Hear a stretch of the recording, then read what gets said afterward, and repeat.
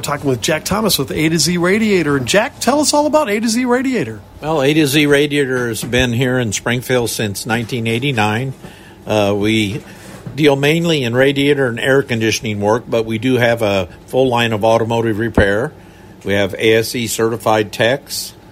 And we're busy. Like most companies right now, we're busy, it's hot, and things are rocking and rolling here. Yeah, exactly. I mean, as we talked to you, we were recording this in full disclosure, okay? My car had to plug in the radiator, and they're fixing it right now, so I thought we'd kill some time and talk a little about that. But as this hot, sticky day rolls on, Jack, this is when radiator problems can crop up, isn't it? Absolutely. And the funny thing in the industry today, most people think that they're going to have to replace the radiator. Well, the thing we do here that's exclusive to a radiator shop is we repair radiators. We always try to repair ahead of selling you a new one.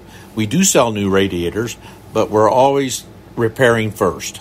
You know, that's really cool, and I know Rob Leach at AAA and some other places, too, do that, as far as exhaust systems repairing and things like that. It really can save the customer a lot of money, can it? Absolutely. Generally, the cost is just about half of what you're going to spend for a new radiator. Jack is with us from A to Z Radiator, News Talk 94.7 and 970 WMAY. Jack, what are some of the mistakes that people make as far as taking care of their radiator? Well, of course, the most important thing you could do is keep the antifreeze changed. And generally, we try to say every 2 years. Of course, you want to look in your owner's manual first and foremost. The engineers at the different companies, I'm sure, know more than I do, just a plain old guy here in Springfield. But we recommend every 2 years. And then, of course, watch your temp gauge. That's always critical. And if you don't know how to do any of those things yourself, bring it by. We're happy to check. Yeah, that's the real cool thing. People like Randy Herpel and you guys, are willing to check out and stuff. And there's so many good people that will do that. And with radiators, too, does it vary from, that's pretty much the standard, but does it vary from manufacturer about how you care of radiators? Yes, it does. And of course, nowadays, most of the new cars, and when I say new, within the last 5-10 years, they have extended life antifreeze, and of course it lasts longer, but that doesn't mean that you shouldn't have it tested to make sure the pH factors and what have you are correct in it, so it doesn't break down and not work properly. And I know you mentioned Herpel over there at the oil change place, and you mentioned over at AAA. They're both customers here. They bring product here for us to work on.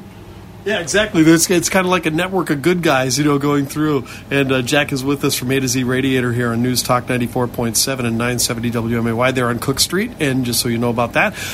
Let's talk a little bit about radiator care, and especially if somebody has an engine light go on or the gauge go hot. I've seen some horror stories where people will run the engine hot for a while and then really do some major damage. What should they do if that gauge pops up into hot or the red idiot light comes on? Well, if it gets to that point, the thing you want to do is pull over and stop. Don't go, I can make it to the next exit on the interstate. Even though it may be inconvenient or you may not feel totally safe, pull over and at least let it set and cool down some, and then try to limp your way to the next service station or service center and get it checked there. Because you can blow head gaskets, you can crack cylinder heads, you can cause really expensive damage.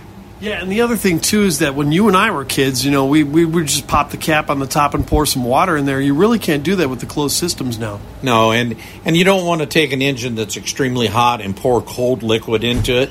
You can cause damage doing that, too. So it's always best to let it cool down first. Now, if somebody's starting from scratch, what are some good antifreezes and what should the level be, as they get through the summer? I mean, we always hear good to 40 below, and we understand that because of the frozen things that Illinois can throw at us in winter. But in summer, what should it be at? Well, in the summertime, you still do the same thing. We use that 35 to 40 below as the standard to decide how much quantity of antifreeze you want to have in there. And You use a good brand, whether it's Prestone or Delco, things like that. Exactly, yeah. Well, watching that, and what about doing it yourself?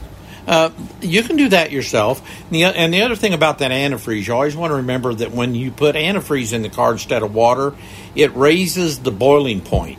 Because new cars today run at higher temperatures. In the old days, and back in the 70s, 80s, early 90s, You always thought about car getting to 210 and being overheating. Nowadays, most of them operate at 238 to 240 degrees. Wow. Yeah, so they can definitely handle the higher temperatures. Absolutely. And, of course, the manufacturers do that because it helps with fuel economy. The cars burn the gas more efficiently, and so that's why they do that. Terrific. All good stuff. Listen, Jack, if people want to go and do business with A to Z Radiator, how can they do it? Well, they can stop by anytime. We're at 2807 East Cook, or you can always call us at 525-2790. We're here Monday through Friday, 8 to 5, and we'd look forward to helping you if we can. All right, terrific. A to Z Radiator, they're the place to go to make sure that you're running cool this summer and warm in the winter, too, I imagine. Jack, thank you so much. Thank you for taking the time to talk to us.